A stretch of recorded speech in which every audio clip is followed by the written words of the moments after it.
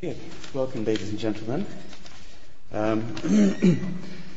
Very warm welcome to what is the second in the LSE European Institute's Perspectives on Europe series of public lectures.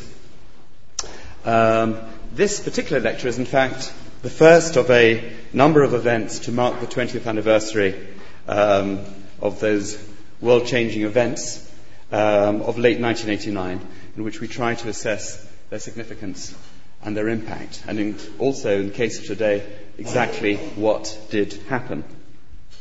Now, of course, there's no shortage of such lectures and seminars and conferences and round tables at the moment. Some are lively and stimulating, others are somewhat denser or more academic in the strict sense, many probably going over some rather well familiar material. But have no fear, because tonight the book and the author we are launching upon you are offering narrative history on an epic and really gripping scale, and that's no exaggeration. Now, most great moments in history have a chronicler who bears witness in a particularly telling and memorable way.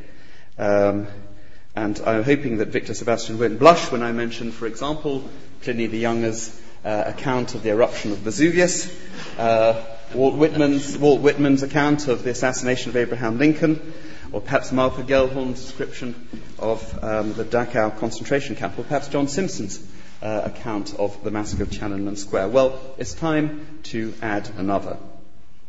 And the reason our guest Victor Sebastian's book received such outstanding reviews when it was published in the summer is because it really is exceedingly good. He really does transport us to Moscow, Berlin, Budapest, Sofia, Bucharest, Prague, and we really feel as though we are right there. But Victor doesn't let the excitement go to his head.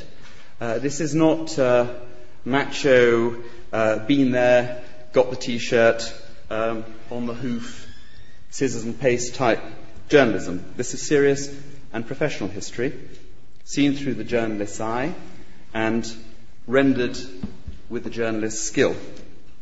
Victor Sebastian has painstakingly pieced the facts together to tell us coolly and analytically how events unfolded, who said what to whom, who made frantic phone calls to whom, what preposterous disguises they assumed, and at what point they realized the game was up.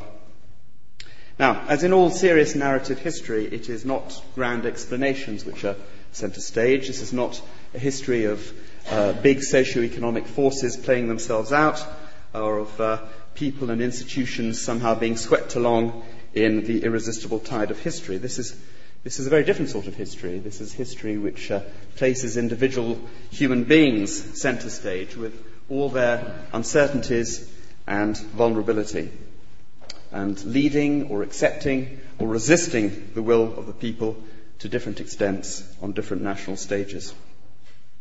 I think what struck me most on reading it was how much his book shows how hard it was for the actors themselves to make sense of the unfolding events, let alone control them or predict them. And in some ways, it's still hard for us to make sense of what happened. But in another way, in another sense, we never lose sight of the woods for the trees, because this is a tale of history unfolding and ultimately of human emancipation. Now, in his research, Victor has been given extraordinary access to secret archives. He's talked to many of the key personalities of the time, not all of whom he's actually able to mention by name in his acknowledgements, but they were happy to talk to him. Obviously, he must respect their confidence. But the upshot is that he has added substantially to the existing scholarship with new facts, new insights and new appraisals, which will cause quite a few, I think, cause us to review quite a few of the personalities, their particular motivations and their reputations indeed. And I actually find that one of the most interesting aspects of the book. Now, just a little bit more about Victor before I hand over to the main piece. And He was born in Budapest. He was, as an infant, he was just an infant when his family left Hungary as refugees for Britain. He's a journalist who has worked for numerous British newspapers and magazines. And apart from reporting widely from Eastern and Central Europe when communism collapsed in 1989, as we're discussing today, he also covered the war in former Yugoslavia. He was foreign editor of the London Evening Standard and media editor and chief leader writer.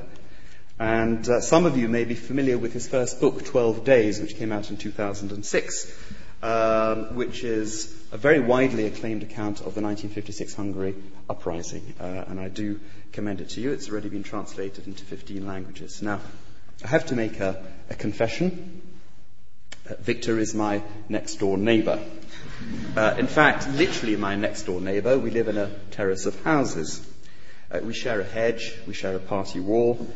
But I hope that by now, just in light of what I've said, the reasons for inviting him this evening are clear, and that you do not assume that this august institution is reduced to scrabbling around amongst friends and neighbours or family just to keep you entertained on a miserable October evening. So my conscience is clear, and I believe you're about to see why it is clear. Ladies and gentlemen, Victor Sebastian.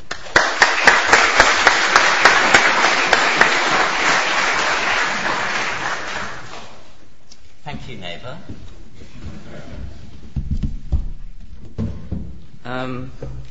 Good evening, ladies and gentlemen, and thank you very much for coming to listen tonight. I'm delighted and honoured to have been asked here to this great institution. I'd like to take you back to Thursday, the 9th of November 20 years ago, to East Berlin. Another big 9/11. The real 9/11, as I reverently call it.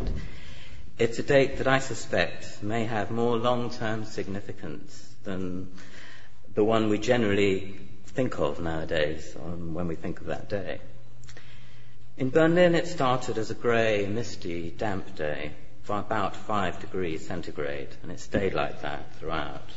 A pretty miserable day.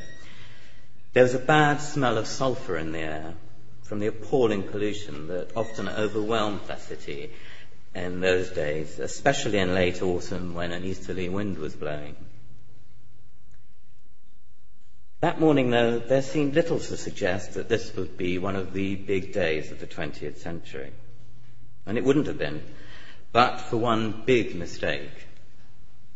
One of the most colossal administrative errors in history, as Condoleezza Rice, then a bright young aide working for the first President Bush,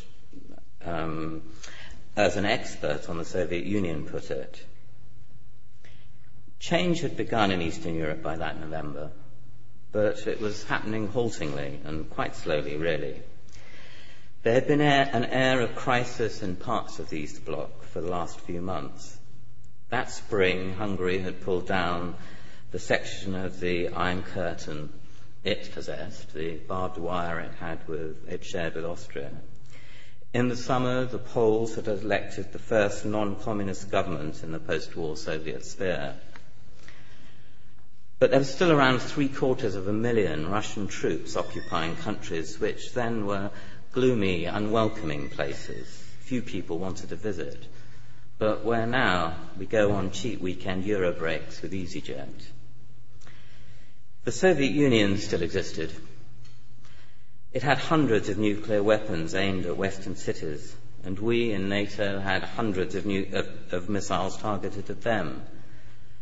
The Cold War had thawed, but in the rigid countries tightly controlled by neo-Stalinist regimes stuck in a time warp, East Germany, Czechoslovakia, Bulgaria, Romania, more than half of the area we think of as the East Bloc, it did not seem then like revolution was about to break out. And certainly not that the Berlin Wall, that powerful symbol of a divided continent, would imminently be breached. There had been huge demonstrations in East German cities for some weeks, but the regime was continuing to limp along, improvising day by day. It did not seem entirely out of control, though it was being damaged. The people were in a state of permanent revolt, but in a very orderly fashion, it seemed to me. They did their 8-hour days at work and then revolted in the evening. Not a single day's production was lost in the term Die Wende of 1989. But the country was hemorrhaging people, and the regime knew it had to do something about that. Emigration, the right to travel, was the key issue to most East Germans, the search to find a way out. Over the preceding few months, Berliners who for 2.5 decades had been unable to find a way through the wall, under the wall or over it, had now found a way around it. In a few weeks, about 180,000 East Germans reached Hungary through Czechoslovakia, most of them in those enormous traffic jams of spluttering, tinny Trabant cars that belch noxious fumes, a mode of transport that seemed to define an entire civilization. Hungary eventually, after a few weeks of dithering and treating these East Germans as refugees, did the decent thing and agreed to let them leave for Austria, then to West Germany, and in their eyes to freedom. At around 4 p.m. on this Thursday, the old men of the Communist Party elite in East Germany met in Berlin to approve a new travel law that they hoped would buy them some time and some breathing space. It allowed most people to leave, but still only after they had officially applied for a passport and a visa. The idea was that there would still be some state control. That afternoon, they had no intention of giving out power or of losing control of their borders. The new law was to come into effect the next day, Friday the 10th at 10 a.m. The regime's leaders thought it would result in an orderly queue of people applying to a bureaucrat for permission to travel at some stage in the future. It was a relatively minor communist apparatchik who effectively opened the Berlin Wall by mistake. His name was Günter Schabowski, the local Berlin Communist Party chief. He was a good-humoured, intelligent, if somewhat sinister man of dry wit, who had been deputed to hold one of his regular 6 p.m. press conferences that evening. Normally, he'd share a joke and occasionally a drink with reporters, but there was seldom any real news from these exchanges. The problem he faced this day was that he hadn't been at the meeting earlier that had made the decision about the travel law. His boss had only given him the documents to prepare for it about 15 minutes earlier, and he hadn't read them properly. The first 45 minutes or so of this press conference was boring, mostly concerned with dull administrative reforms, hardly front-page stuff. Hacks began to leave, heading for the famous bar of Berlin's International Press Center. Then Schabowski began to read out the text of the new decrees, which seemed to suggest that it would be possible, and I quote, for every citizen to leave the country. The journalist stopped to listen and asked when the regulations would come into effect. This is where Schabowski, sweating by now, stumbled. He wasn't sure. He got his papers mixed up and started reading from the wrong texts, ignoring the next day's embargo.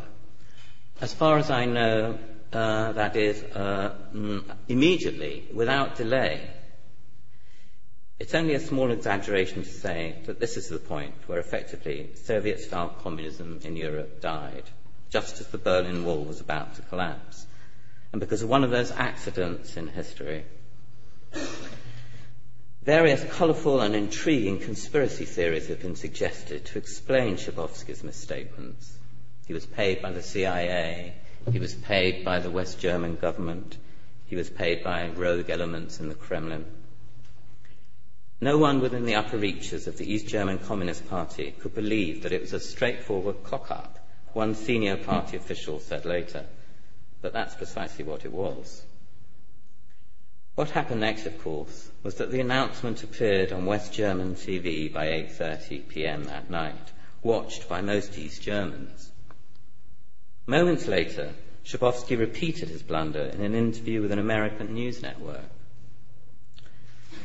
By the time that broadcast was finished, hundreds of East Germans arrived at 3 of the border points. Nothing like it had happened since the wall had gone up in August 1961. For a while, the bemused guards tried to hem the crowds in, but the time for that sort of thing was past. An hour or so later, 25,000 people had converged on one of the biggest of the border posts, shouting demands to be let out. Many had bought their cars and simply abandoned them, which blocked 2 exit routes at the crossroads. The scene was chaotic, potentially explosive. It was another little-known figure, a Colonel Harold Jäger, something of a hero, who, on his own decision and disobeying orders, told 2 of his men to lift the red and white gates and waved the crowds through. All I was thinking about now was to avoid bloodshed, he said later. There were so many people, and they didn't have the space to move. If a panic had started, people would have been crushed. We had pistols. What if one of the men had lost his nerve? Even a shot in the air. I can't imagine what reaction that would have provoked. The rest, well, made history, and also one of the greatest week-long street parties there's ever been. I've made this long introduction as an attempt to show how events could have worked out entirely differently. If Günter Schabowski had not misspoken, if the communist old guard had mustered one final act of will to make a fight of it, if there had not been a dramatic breach on the wall on one extraordinary night involving masses of people, these inspired an unstoppable momentum for change elsewhere in Eastern Europe over the next days and weeks. There were lots of moments in that year when things could have been different. They could have been bloody and ugly. There was nothing inevitable about them. My aim was to capture some of the excitement, the drama and the exhilaration on the streets of Berlin and Bucharest and Budapest and Prague in those dizzying few months of 1989. So I did concentrate on the people, from communist officials to dissident playwrights to shipyard workers to women, and generally it was women who were queuing at the food stores, the highs and lows of this story. I can see that predominantly there are young people in this audience, and that is very gratifying and encouraging. Some of you may not have been born when these events happened, or were very young. Yet it wasn't that long ago in years, even if it seems to some others an eternity distant in many other ways. This creates a problem and an opportunity for anyone writing about this period. I don't know whether your lecturers have the same feeling that the brilliant historian John Lewis Gaddis felt, who said that from around the mid-1990s onwards, each time he started a new academic year at Yale, he felt as though the Cold War might as well have been the Peloponnesian War for all the resonance it had with some students. So I've written a history book, but it isn't entirely a dispassionate study. As Morris said, I saw many of these events happen as a journalist. I took part in those amazingly moving, passionate demonstrations of people power that autumn and winter. I spoke to many of the key players at the time and saw these regimes crumble. Also, I suppose my own background did make a difference to the way I saw these events compared to some of the other reporters. So this book is the result of personal experience as well as of research in libraries and archives. Also, I wrote a great deal of the background in '89 as I thought it was so important to recall how the world looked back then and how suddenly, unexpectedly and quickly it all changed. We've speedily moved on to a completely different clash of civilizations that consumes our minds now. But in the 80s, the perceived threat to our way of life in Britain and the West still was Soviet-style communism. It is sometimes hard to recall now that almost half of Europe lived behind that Iron Curtain. those electric fences and minefields, in one of two camps opposed by an ideology as well as a massive arsenal of weapons of mass destruction. The division of Europe, symbolized most hideously by a 3.5-metre high wall in the middle of a great European city, seemed like a fact of life that would not change, almost certainly not in my lifetime.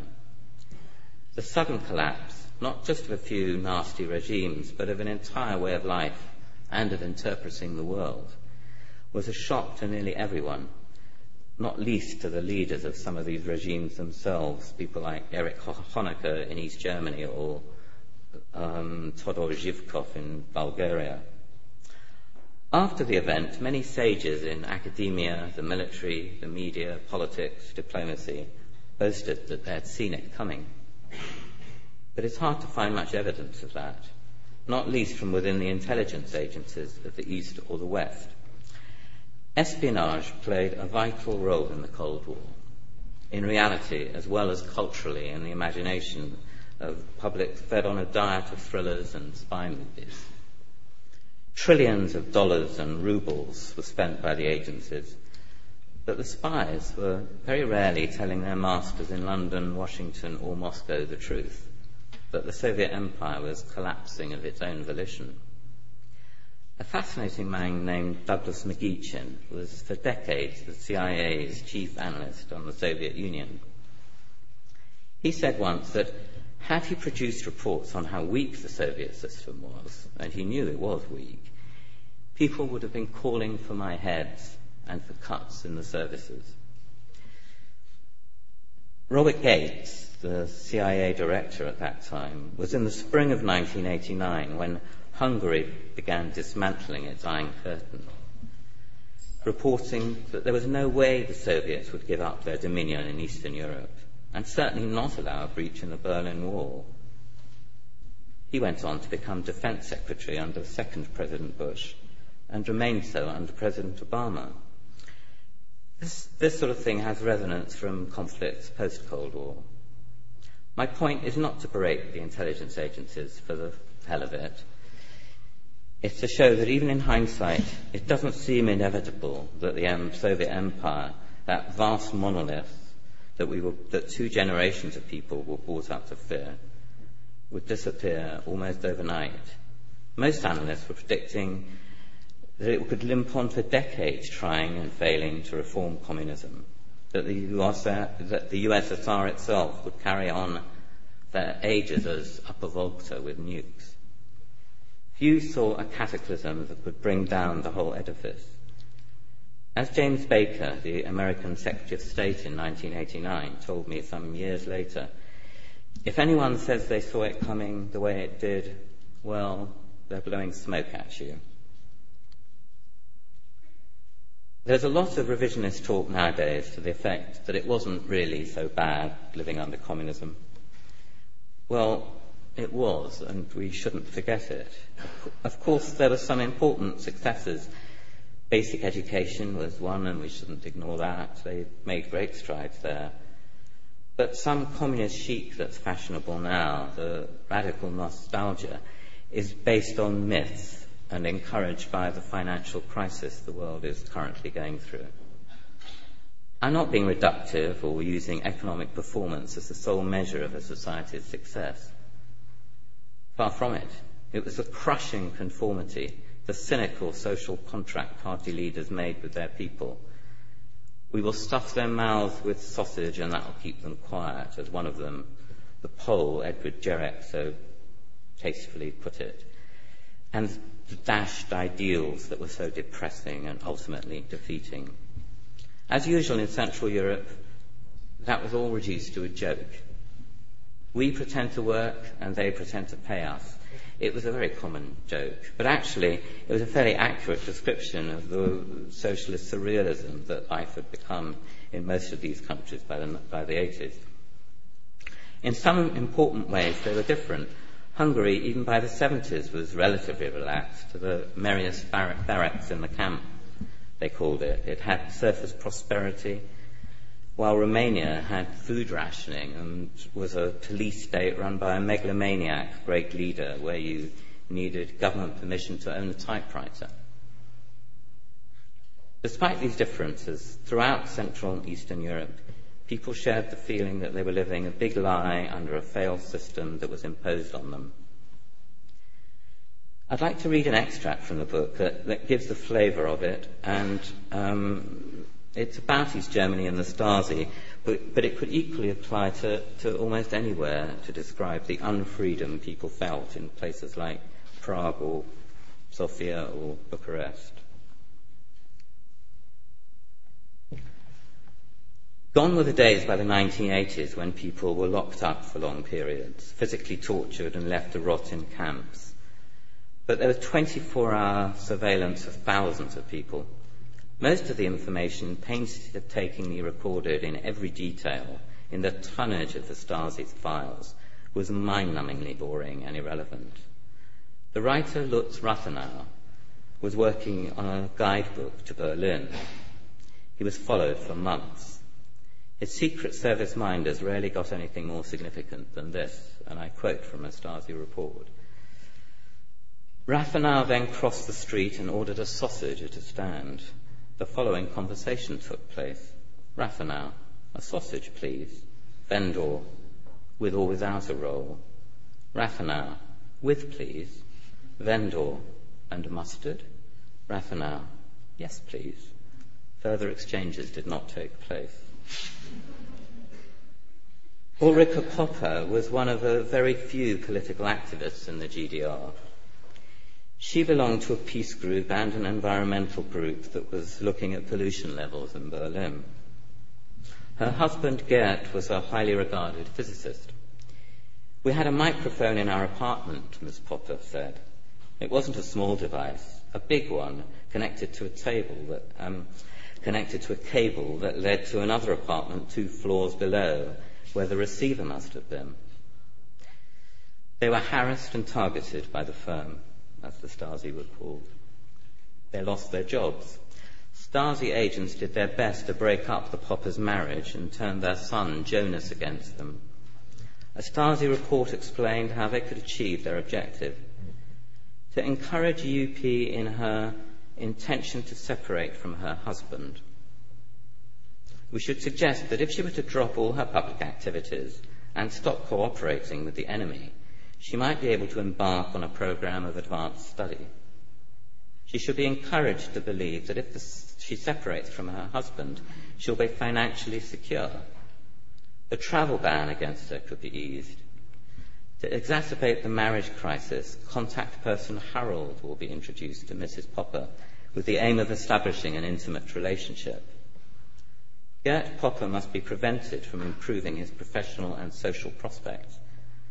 Through a campaign of anonymous letters, he is to be discriminated against in the workplace. The headmistress of School 15 in Prenzlauer Berg is to exert a positive influence over Jonas Popper. Popper, once a leading figure at a scientific research institute, found a job as a swimming pool attendant.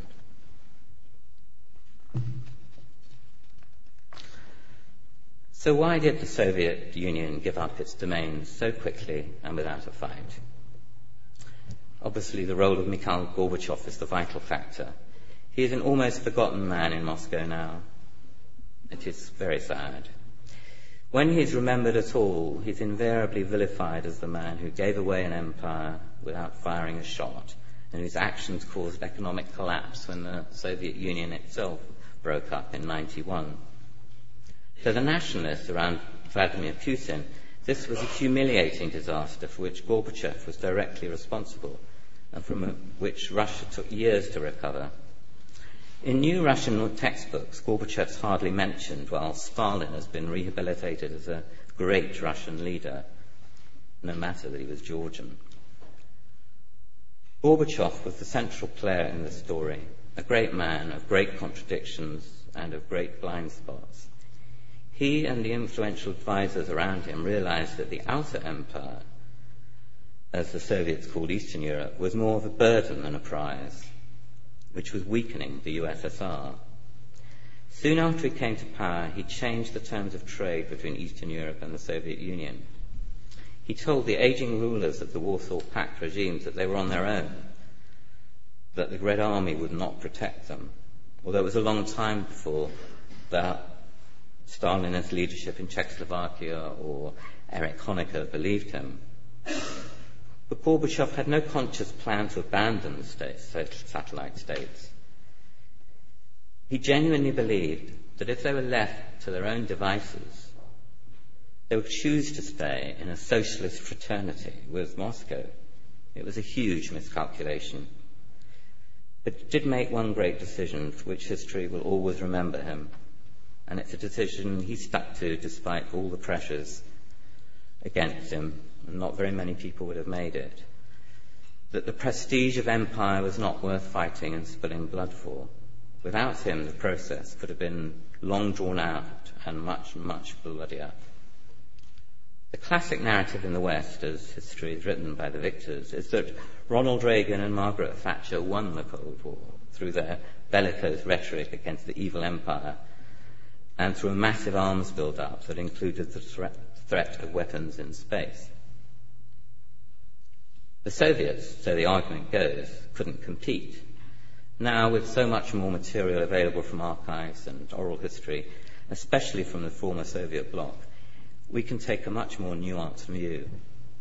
Ronald Reagan is a deeply misunderstood figure, often admired for the wrong reasons, particularly by his supporters on the right.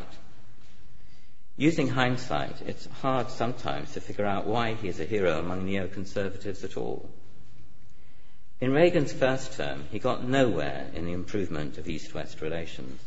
Quite the opposite. His hard line predictably provoked a mirror-like response from the deeply conservative men in the Kremlin. It led nearly to a nuclear war through a mixture of accident and misunderstanding, when in 1983, the Soviets, paranoid, thought a fairly routine NATO exercise was really the preparation for a preemptive strike, which it wasn't. This was the nearest the world got to a nuclear war since the Cuban Missile Crisis more than 20 years earlier, though it was kept secret at the time. That exercise shook Reagan and changed him profoundly. Reagan was successful when he took a softer approach and found a negotiating partner in Gorbachev, entirely against the advice of the hawks around him in the US defense establishment. That is when the deals were made that brought the Cold War to an end. It was the culmination of 4 decades of Western containment of communism. If I'm asked 3 other reasons for the collapse of the Soviet Empire, I would say Afghanistan, foreign debt, and unstable oil prices. Afghanistan was the only war the Soviet Union lost. Their disastrous conflict there was a profound shock to the system, our bleeding wound, as Gorbachev called it, and occasionally, in private, our Vietnam. More than 15,000 Soviet troops were killed in a decade, nearly a decade, and 1 million or so Afghans. Very early on, it was seen by leaders in the Kremlin as the reason they would not send troops elsewhere in their dominions. For example, there was an overriding reason why at the start of the Solidarity movement in Poland during 1980 and 81, that the Soviet Union did not send tanks into Warsaw and Gdansk. These were the traditional methods they'd adopted against counter-revolution, as in Budapest in 1956 or Prague in 1968. The answer came simply from the most hardline apologist for Soviet imperialism in the entire Kremlin leadership at the time, the long-serving ideology chief, Mikhail Suslov. We simply cannot afford another Afghanistan on our hands, he said, during an agonizing Politburo debate in the Kremlin about how to deal with the Poles. The Soviets' futile campaign in Afghanistan made them reluctant to send troops into battle anywhere else, and without the implied threat of force, they were in a weaker position to hold on to their European empire. Gorbachev decided almost as soon as he came to power that the war had to end, especially as the generals said it couldn't be won, that the best the Russians could do was to stabilize the situation for the Afghan government. The question was how to pull out without losing too much faith. Reading the Politburo minutes of the time is an agonizing business, as Gorbachev and his colleagues groped for an answer. It took them 4 years before they could possibly accept the humiliation of Soviet defeat by a band of terrorists. By the time the Red Army left Afghanistan in February 1989, Soviet prestige had sunk. Dissidents in Central and Eastern Europe were less worried than they had ever been that the Soviets would use force against them. The Soviet involvement in Afghanistan in the 80s undoubtedly emboldened the opposition in Czechoslovakia, in Hungary, in Poland, and played a big part in the fall of the Berlin Wall just a few months later. Apart from Romania, which had insane economic policies of its own, the East European countries in the 80s were mired in debt to the West. As the brave and shrewd Polish dissident Adam Michnik put it, they tried to build communism on the US dollar.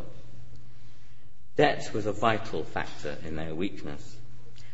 The Hungarian Prime Minister in the late 1980s explained how his country had used a 1 billion Deutschmark loan from West Germany in November 1987 that was supposed to go towards economic reform in Eastern Europe. I quote, "We spent 2/3 of it on paying interest on previous loans and the remainder importing consumer goods to ease the impression of economic crisis." They lied incessantly about their economic performance. East Germany, which at one point the World Bank was fooled into listing as the 9th richest country in the world, paid more than 70% of its national income on foreign loans and found it hard to meet its monthly interest payments. Communist leaders like Erich Honecker and János Kadar in Hungary found that the only way to stock shelves in their countries was to buy popularity and to borrow from the hyenas of capitalism. Bankers saw East Europe as a safe bet. Ultimately, they thought the Soviet guarantee over the socialist bloc would rule out any chance of default. As that Hungarian Prime Minister, Miklos Németh, who himself subsequently became a banker, explains it, the killing of the communist system began the moment the Western banks gave loans to countries like Hungary. We were on a hook we couldn't get off. Western bankers did as much to bring down communism as Ronald Reagan did, but I don't think they were doing it for politics. From early 1986, the Soviets decided they would not or could not give guarantees, either economic or political, to the regimes in their socialist Commonwealth. But it was the collapse of oil prices in the mid-1980s that forced the final crisis of Soviet communism. When the Soviets' principal export income crashed, they were almost bankrupted, and many in their leadership started seriously thinking about the way the economic system of their empire worked. Was it worth subsidizing the Warsaw Pact countries with cheap oil and natural gas in return for shoddily produced consumer goods made in Eastern Europe that no Soviet citizens wanted to buy any longer? Economists and think tanks in Moscow were beginning to question the entire relationship between the USSR and its European colonies. But as so often, it was one hard case, a minor scandal, that prompted action. The USSR's closest ally, Bulgaria, was profiting by selling on cheap oil it received from the Soviet Union to the West at international market prices and pocketing the difference in convertible currency. It made quite a bit of money this way. When Gorbachev heard, he was furious and raged against the dictator who had been in power in Sofia for 3 decades. It profoundly changed his attitude to East Europe, in which he was fast losing interest anyway. Ultimately, communism and Soviet dominion over Eastern Europe depended on the willingness of the Soviet Union to prop up the regimes in its satellite states against their own people. The writing was on the wall for them when the Soviets decided they were no longer prepared to do so. Gorbachev did not want to lose an empire, but the ultimate sign of how relaxed he was about it was that he didn't even know that the Berlin Wall had fallen until the next day. For 4 decades, the Soviet Union had regarded Berlin as its most prized possession. It stood as the symbol of Soviet power. It was thought central to the USSR's strategic interests. Yet amazingly, unimaginably now, on that wonderful night when crowds forced East German border guards to open the gates of the checkpoints, nobody thought to call the General Secretary of the Soviet Communist Party to keep him informed. The speed of these revolutions in 1989 was extraordinary. Over the weeks that autumn, a momentum of its own had built up. We now talk a great deal about the power of Twitter and the Internet. Are they a force for democracy or not, was a question that raged on the tweets of the recent demonstrations in Tehran, for example. It is undeniable that the new technologies of 20 years ago played a major part in the 89 events. This was the first fully televised revolution in history. There were hardly any mobile phones then and no World Wide Web, but it was the first dawn of 24-hour rolling news on television, and that helped to create a dynamic for change. In Berlin and Leipzig, people could watch West German TV reports of their fellow East Germans escaping to the west through Hungary. A few days after the wall fell, people in Czechoslovakia were shown pictures from East Germany, and that prompted the Velvet Revolution in Prague. The Romanian dictator, Nicolae Ceausescu, was doomed the moment his face was shown on TV looking terrified when the crowd at a Bucharest rally started jeering him. Ultimately, East Europeans liberated themselves. It was peaceful, apart from a few days in Romania, largely because the communists lost the will to govern, and leading figures in their regimes, the careerists on which the entire system depended, turned coat when they saw that they could make more money and keep as much power if they ditched the party and embraced the capitalists. How right they were in that is a different story, and probably deserves a book of its own. But mainly it happened through the efforts of thousands of brave people over many years, and some extraordinary personalities who are little remembered now, like Lech Wałęsa and Václav Havel, who in a myriad of ways risked a great deal in a struggle against repression. It's their story I try to tell.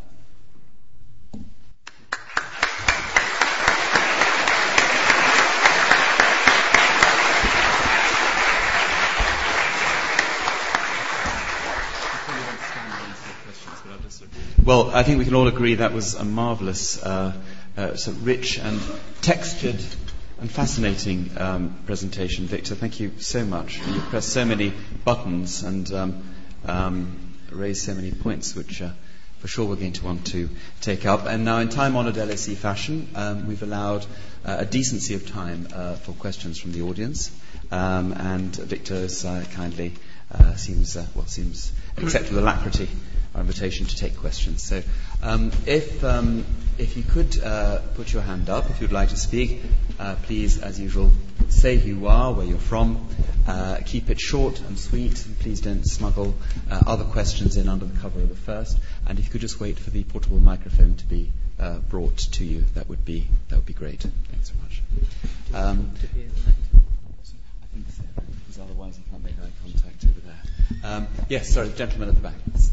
Hello, my name is Anthony. I'm from Poland, studying UCL, sorry. I wanted to ask, this summer Poland started a new campaign to make the first democratic elections this culminating point of the revolution, and not the fall of the Berlin Wall. How many chances do you give us to succeed to change this symbol? I'm sorry, I couldn't quite hear. Could you repeat? Yes, could you repeat that question? I couldn't quite hear it. Poland tries to change the symbol of the 1989 from the fall of the Berlin Wall to the preceding, the first democratic elections that take place in the summer, as you mentioned. How much chances do you give us? Well, of course, it was, and the polls, in many ways, started the whole process. It was very, very much. My book starts pretty much with solidarity and how significant solidarity was, because it was a workers' movement, a genuine workers' movement, fighting against the party that claimed to be the representative of the working class. That was an ultimate challenge. The communists could see off a few radical students and a few assorted intellectuals, but when it was a well-organised, very powerful workers' movement organised with the trade union, that was the real start of much of the trouble. So I give Poland. The Poles and the Hungarians both like to say they started it first, and so I give it 50-50. Thank you. Okay, another question, please. Yes, gentleman there. Well, it's kind of entertaining to think that not only were all the spy agencies misled, but it sounds like the banks were as well, if they were loaning money to countries which ultimately couldn't pay. Was there little due diligence on the bank's part of what the state of the economies were? Well, I'm not sure that there was, because ultimately I think they did get their money back, although the loans were rescheduled. There were some defaults afterwards, but it did seem at the time in that Cold War period as though things were fixed, and it seemed, like I say, it seemed rather a safer bet than investing in a property in Milwaukee would have been that. The Soviets had more or less given a political and economic guarantee that did last until the mid-80s. So when a lot of those debts were originally made, I don't think it was that risky for the banks.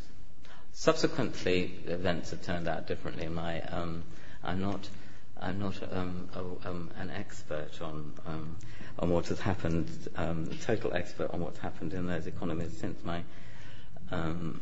although I know exactly where to go to seek more information on it. But I don't think it was too risky for the bankers at that time.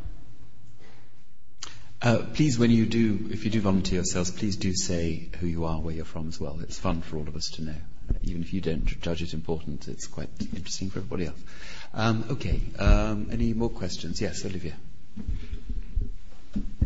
Hi, I'm Olivia. I'm just doing PGEU, which is about politics and government in the EU master.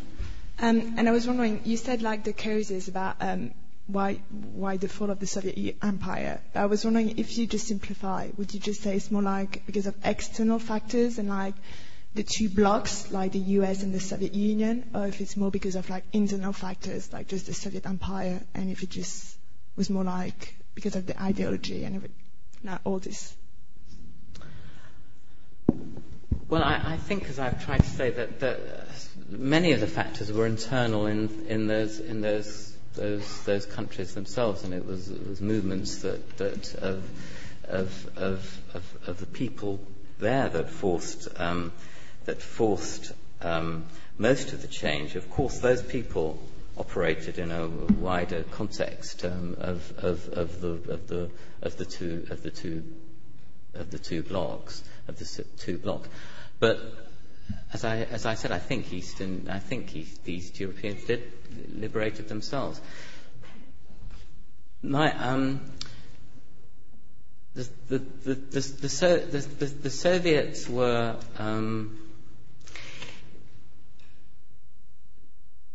by the time Gorbachev came along, he was so convinced that it was that Eastern Europe was a drudge on the empire that actually there were many of his more radical advisors who were urging him just to ditch the whole lot of them as fast as you possibly can. And the great irony is that when in the middle of 1989, when the changes were happening, the first President George Bush went on a trip to Poland and to Hungary, and he was very worried about how the pace of these changes was damaging what he thought of as global stability. And there was this extraordinary scene which I described, where he was General Jaruzelski had just lost the communists had just lost the election in Poland, and Jaruzelski was deciding whether to continue staying on as president of Poland or not, and he'd more or less decided that he'd give up. And there was this scene in the Belvedere Palace in Warsaw when an American president, a Republican American president of a party that had been fighting communism for 45 years, was pleading with the General Secretary and a general of the Polish Communist Party to stay in power, stay as president, because the radicals were not ready, solidarity and the radicals are not ready to take over yet. We need stability. There were some extraordinary ironies like that in that year. One of the things, if I just say, Victor, really struck me, the incident you're alluding to, where George Bush Sr., as you said, sort of he generally failed to find an idiom or sort of words which seemed to be up to the scale of what was happening. And what comes across very strongly in your book is the sense of apprehension, and hence his hankering for stability in the way that you've just described, in the same way that Margaret Thatcher and Francois Mitterrand felt about German unification, sort of almost devil you know principle. George Bush spectacularly failed to actually give any sense of excitement, let alone momentum, to the events that were. Well, as we can see, but it was a world they were. It was a world they understood, that they knew, that they'd lived in, that they knew about, that they could deal with. You know, they had their nukes, the other side they had their nukes. If they were going to have a war, it was going to be a proxy war somewhere in the third world. They weren't going to have a big conflagration in Europe. It was a. I'm not saying a cosy arrangement, but it was a stable arrangement. The world is a different, much less explicable place now, much more complex. Okay, more questions. Anyone from that side of the room? Right at the back, there's a gentleman in a pink shirt, I think, or white shirt. Yeah. Thanks. Hi, I'm Josh from the City of London School.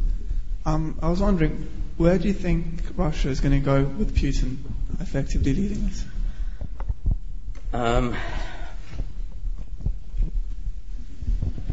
You need a stiffer drink than that, I think. Yes. Well, in the closing years of the Cold War, neither the CIA nor SIS had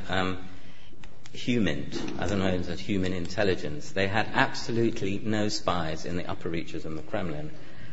And I'd be pretty surprised if we have any now in the upper reaches of the Kremlin. So I cannot possibly tell you. But what I don't think will happen, some people have been predicting a sort of second Cold War with Russia.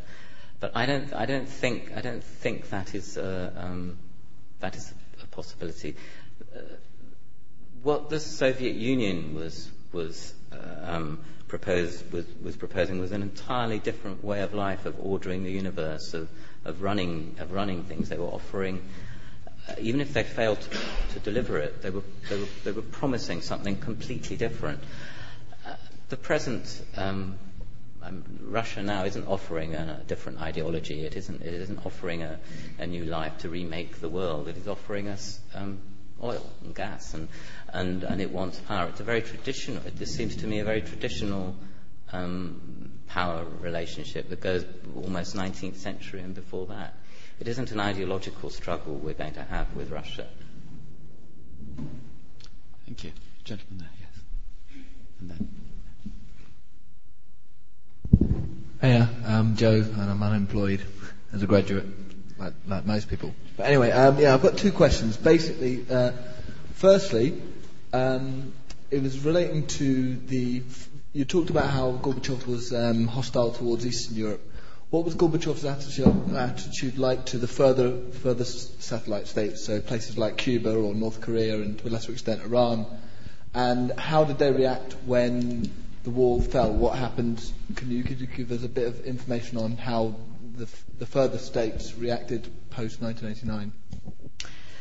Well, after that, Gorbachev's main concentration was on staying in power and on trying to keep the Soviet Union together as a union. That's what he concentrated most of his efforts on. He didn't didn't really care much about Cuba. He dumped Cuba pretty much.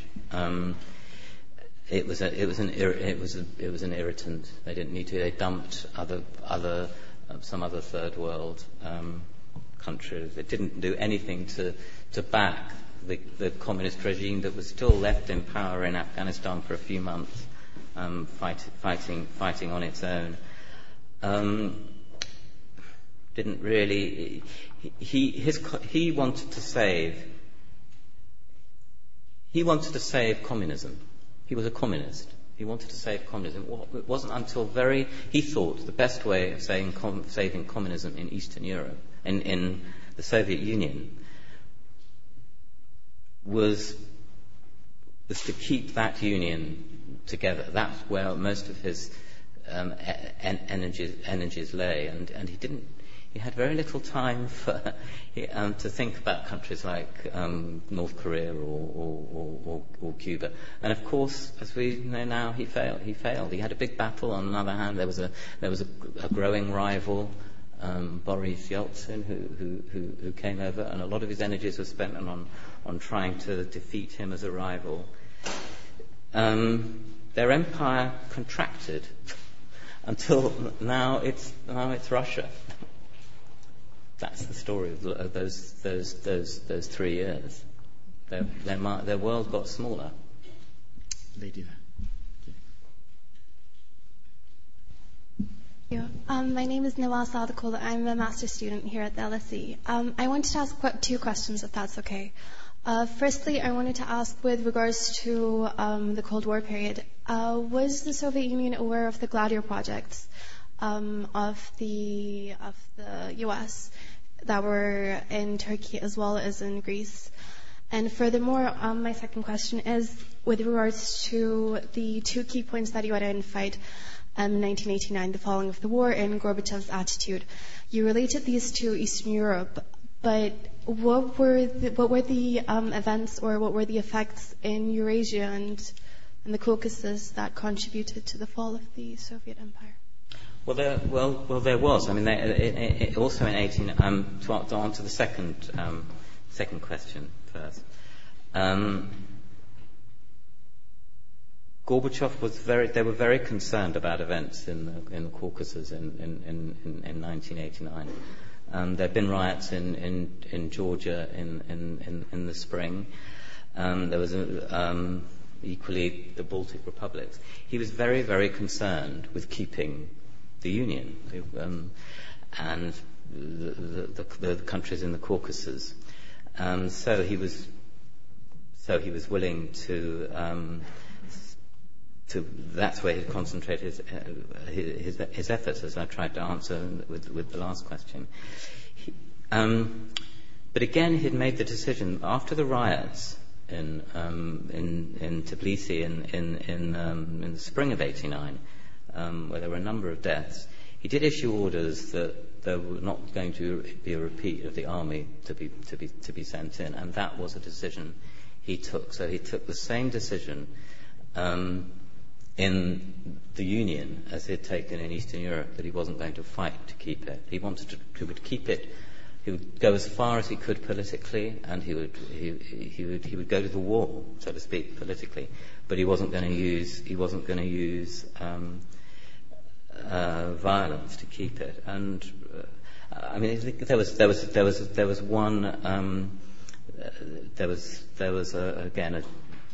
some deaths in Lithuania, but not very many. And again, after that, he issued instructions. There was not going to be.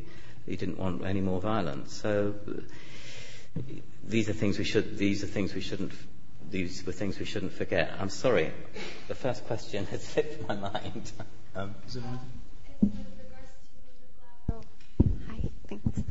So with regards to the Gladio projects that were in Greece and in Turkey, which were in place to counter any possible left-wing revolutions that may have occurred in either countries or any Soviet influence, and to ensure that these countries stayed aligned with the US as opposed to the Soviet Union.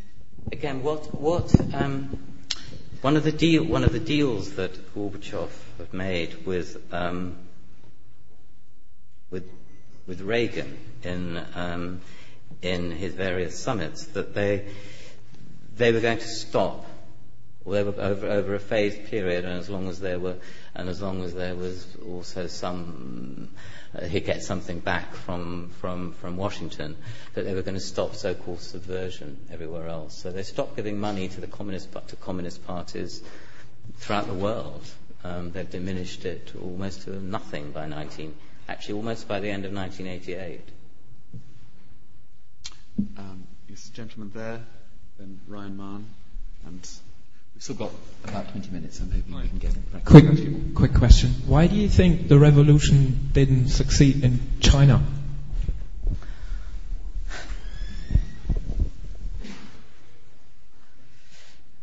I wish I'd written a book about China now.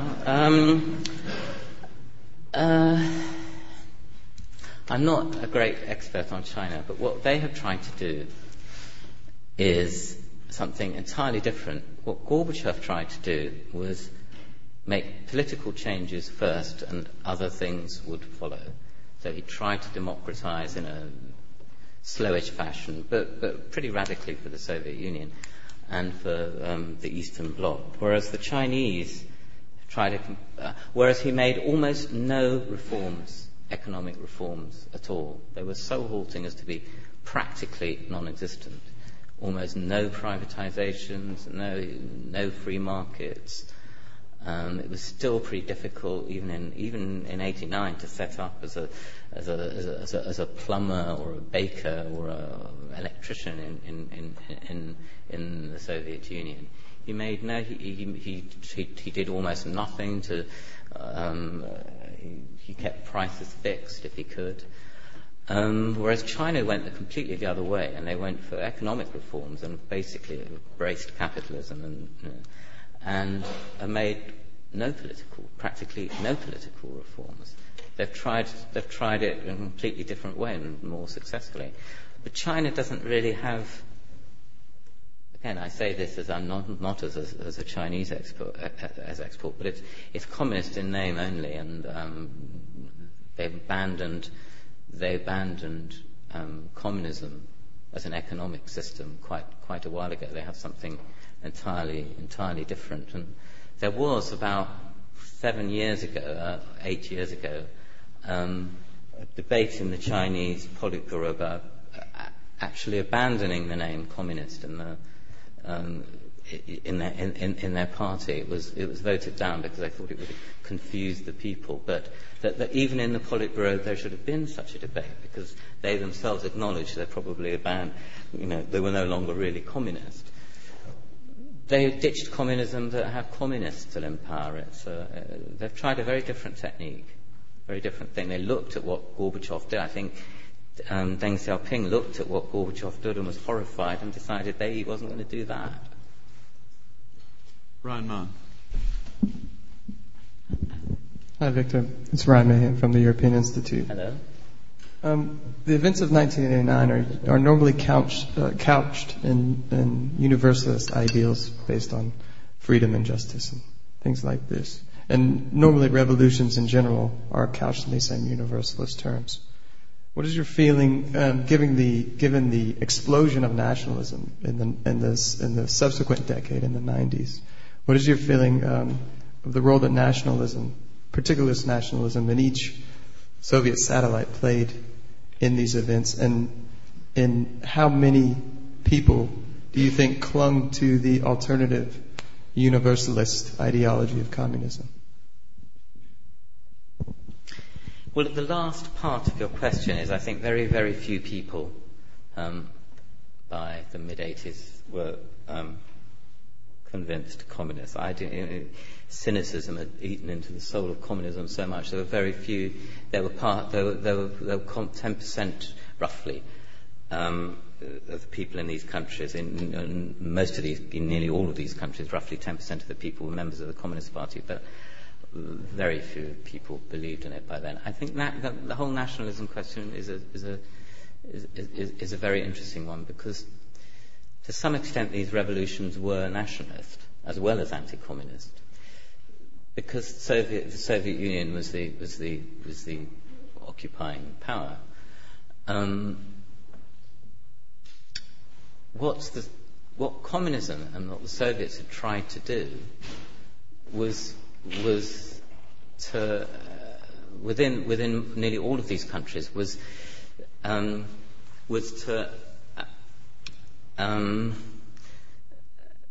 suppress any nationalist feelings. So in some of them, I mean, in Romania, for example, Ceausescu tried to ban any education in Hungarian amongst a very large Hungarian minority in Transylvania. The Russians had for long tried to do similar things in their nationalities in the Soviet Union, in Slovakia. Communism tried to suppress this, and it was. Some people would argue it's a natural urge, and in some people, and these are very old atavistic feelings of nationalism in some of these countries in Central Europe are very, very, very deeply nationalist. Hungary and Poland, particularly. Even in East Germany was a peculiar situation because it was a split. It was a country. It was a completely invented country, entirely arbitrary country, based entirely on where the Soviet army happened to get to in May 1945. Nationalism there was a slightly different thing. It was very difficult for the East German regime to create any sort of nationalism. But these revolutions, in many ways, were apart from anti-communist slogans, you nearly always heard Russians go home, Russians out, get rid of the Russians. It was a big subtext of what happened in '89. May I just smuggle in just one more question, exercising Chairman's prerogative, Victor? When we think of that period, the 70s and 80s, we think of the heroic dissidents who've taken on massive sort of totemic significance, and we rightly sort of pay tribute to their huge role, at least in sort of moral and symbolic terms. I'm thinking obviously of people like Václav Havel, who's actually coming to the school in a couple of weeks' time, with some other former East European leaders, Central European and East European leaders, and Adam Michnik, people like that. Do you quote in your book the very famous Czech dissident author, sort of maybe just being realistic but being slightly sneering at the same time, what he was saying about the efforts of all the samizdat, refusnik, and by implication all those who were supporting them in the West, when we were very aware through Tom Stoppard, Roger Scruton, Encounter magazine and so on, the heroic resistance that these people were putting up, and we thought that they would help to sap in some way the communist regimes. Well, what Milan Kundera says that it was not only idealistic but stupid to confront an immovable regime with meaningless small deeds such as passing around carbon copies of manifestos. Is that your sense? Is there any sense in which these heroic dissidents actually contributed to a sort of moral erosion or were they just bit part players at best? No, I think they played a major part. They did over the years. I mean, it would take more than a few articles in samizdat magazines to bring down an empire, but over the years, it played a big part, especially after 1975 and the Helsinki Final Act was passed, because it gave them much more authority. So yes, but Milan Kundera left and exiled himself, and that was he was free to do so. He was in a position to do so. Havel decided to stay, and he said, in answer to Milan Kundera, in fact, in answer to that, it's not possible for 7 million people to leave the country. It wasn't. Leaving with exile wasn't an option for everybody. They tried to force Havel out many times. He just refused to go. Absolutely.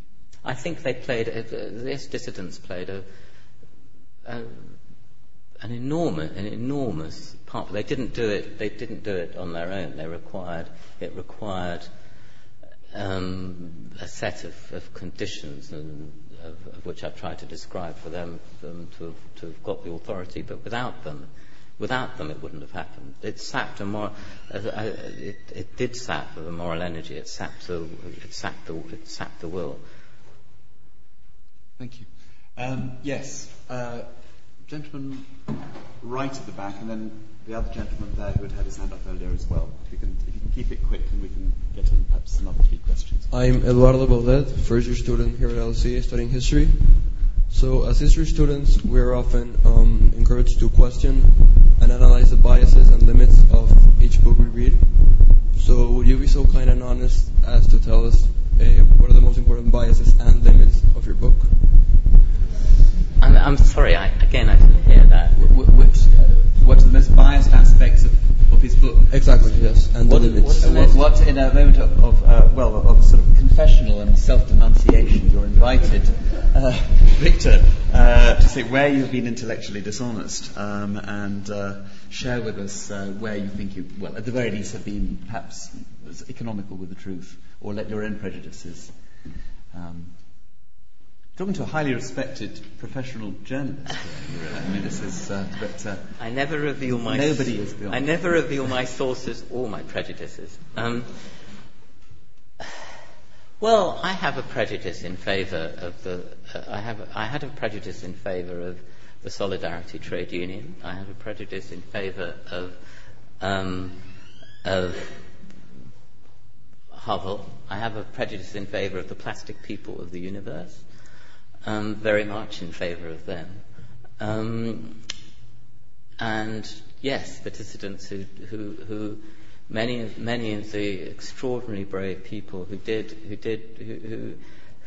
risked, had enormous risks talking to me and other reporters at that time to try and tell the truth.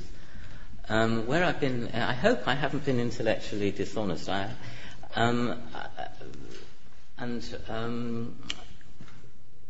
But certainly, I think anyone who would read that is that I do have prejudices. I have a prejudice in favour, in many, many ways, for Mikhail Gorbachev, who I think is a remarkable man, although, enigmatic in many ways, and often did the right things for the wrong reasons.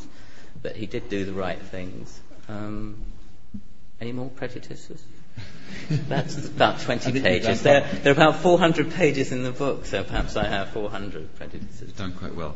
Just for those who are wondering whether Victor had taken leave of his senses to start rabbiting on about plastic people of the universe. Oh, sorry. They were a rock band. Group and, they were their music was terrible, but they were really wonderful people. And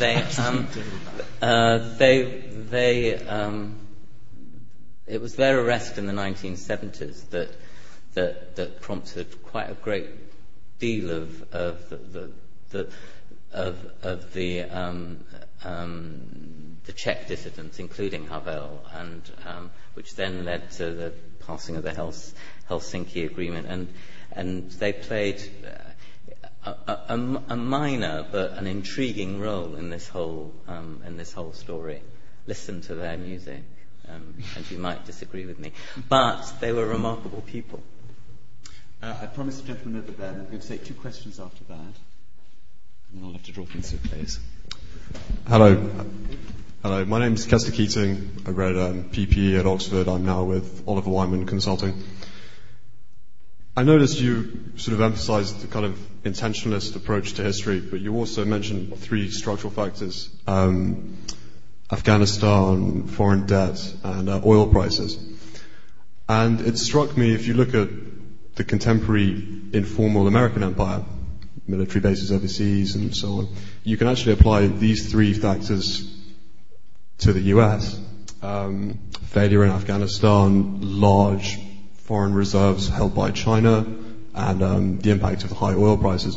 I wonder if you think there's any parallels with the decline and the effect on the Russian Empire, Soviet Empire in 1989, and perhaps a decline in American power today and over the next decade? Well, the one word, very simple answer is no, not really, because even though these were, as I said, these were factors. I don't think the world is a different place today. America, whatever. I don't want to get too drawn in contemporary arguments about Middle East war, or even the financial crisis. But I think trying to draw a comparison between the Soviet Union of the 80s and through most of its existence and America now is futile. I mean, there are very few similarities. Surely, just total self-belief and sense of and the legitimacy that goes with it is. Well, I understand the way the question. I don't see. I wasn't trying. I'm not trying to. I wasn't trying to make a comparison between. In my statements earlier, I wasn't trying to make. Obviously, there are some comparisons. America is involved in a long war in Afghanistan. That's a comparison, but they're not necessarily. They're not. I think they're rather different wars, and they're rather. Okay. 2 more questions. Yes, I'll take one from this side, and also the gentleman over there. And if you can keep it quick, we're going to. The other 2 questions caught my eye there, and Irene over there. Sorry, so the gentleman there first, yeah. Hi, Andreas from Norway. I'm studying a master here at the AEI. Thank you for a great lecture. Then I had just one question. Do you see these events as inevitable? This would have happened in any circumstance? Or is there some changes that the Soviet Union could have done in the late 1980s that could have kept them going? Or is it inevitable, in your personal view? Thank you. Do you mean could they have held on to their Eastern Europe? Well, yes, if they had decided that they were going to continue.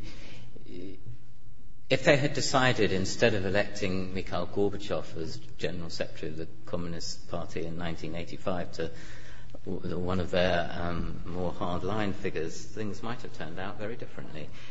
There was nothing inevitable about that. They might very well have decided they were going to, more and more risky though it would have become, to have used their traditional policing methods to cling on to their power. So yes, there are things they could have done, but it would have involved. The only way they could have done it was to involve blood. Would have involved quite large-scale bloodshed. Thank you. There was a gentleman over there. Who was it? Who had that? Yes, sorry. And then Johan de Lorenzo, and we will have to draw things to a close. Yeah. We just need a mic. Please, the gentleman there. Good evening. I'm Joseph, a student from the City of London School. I was wondering, given the cynicism that you've talked about the Russian public having at the time, do you think that, as in China, if economic reform had preceded political reform, Russia still might be a communist state today?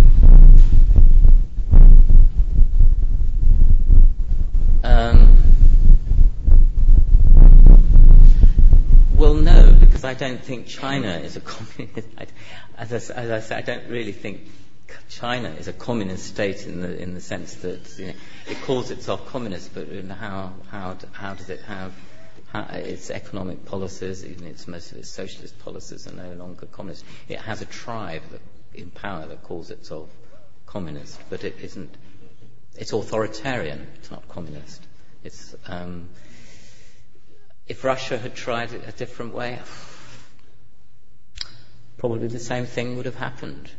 There might still be the same people, the 10%, the self-perpetuating oligarchy that keeps itself in power might still be, but now it's got a different self-perpetuating oligarchy of billionaires. Thank you. Irene, maybe over there. Right on the right. Good evening, my name is Irene. I am a master's student at the European Institute, and I have a very simple question. If you had to choose but one factor which ultimately pushed the people to the streets, would you choose the economic ones, or rather the lack of liberties, of civil liberties, of freedom of movement, etc.?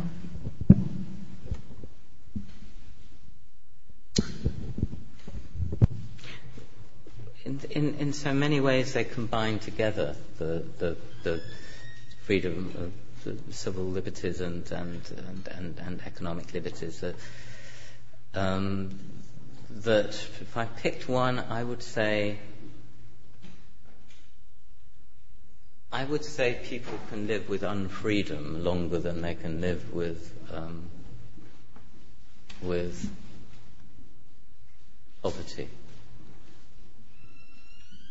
But they're so connected. Under the communist system, it was so the way the command economy worked that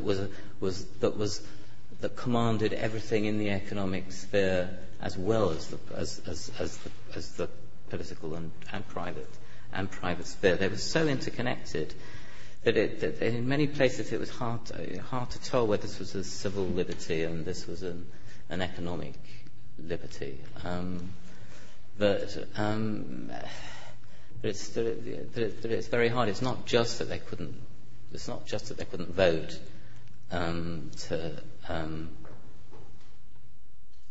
as the government's out. They had no power.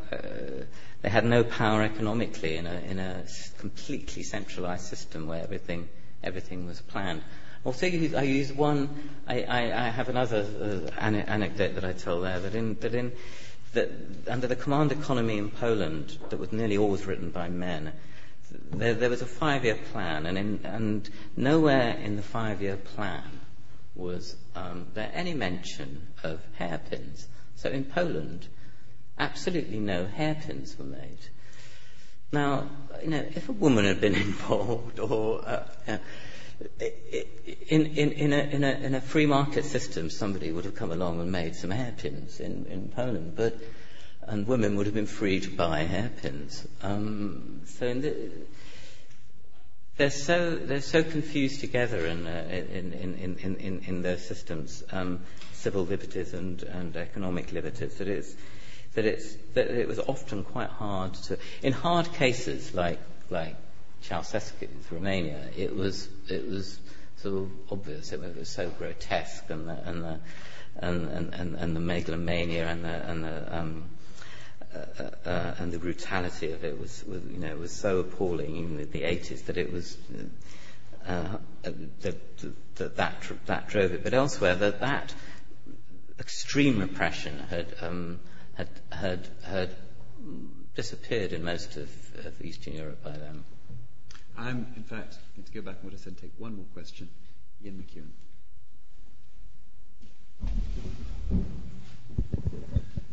Yes, I'd like to ask you about German unity and the attitudes of Western governments. It's now in the public domain that Mrs. Thatcher had a private conversation with Gorbachev, reassuring him that the NATO statement welcoming the possibility of German unity was to be ignored, and that she and I think possibly in the case Mitterrand were deeply anxious. In fact, we know from news reports at the time they were. What's your sense of this? Oh, both of them were extremely anxious and wrote, and they definitely did have a conversation. And Gorbachev did say that he would. Gorbachev at first was anxious as well, but his advisors told him that there was nothing. Ultimately, if it came down to it, there was nothing they could do about it. And all of them had their arms twisted by George Bush, who was the President Bush, who was in favour of it and wanted to advance it as fast as possible. But they were terrified of it. Having France and Germany,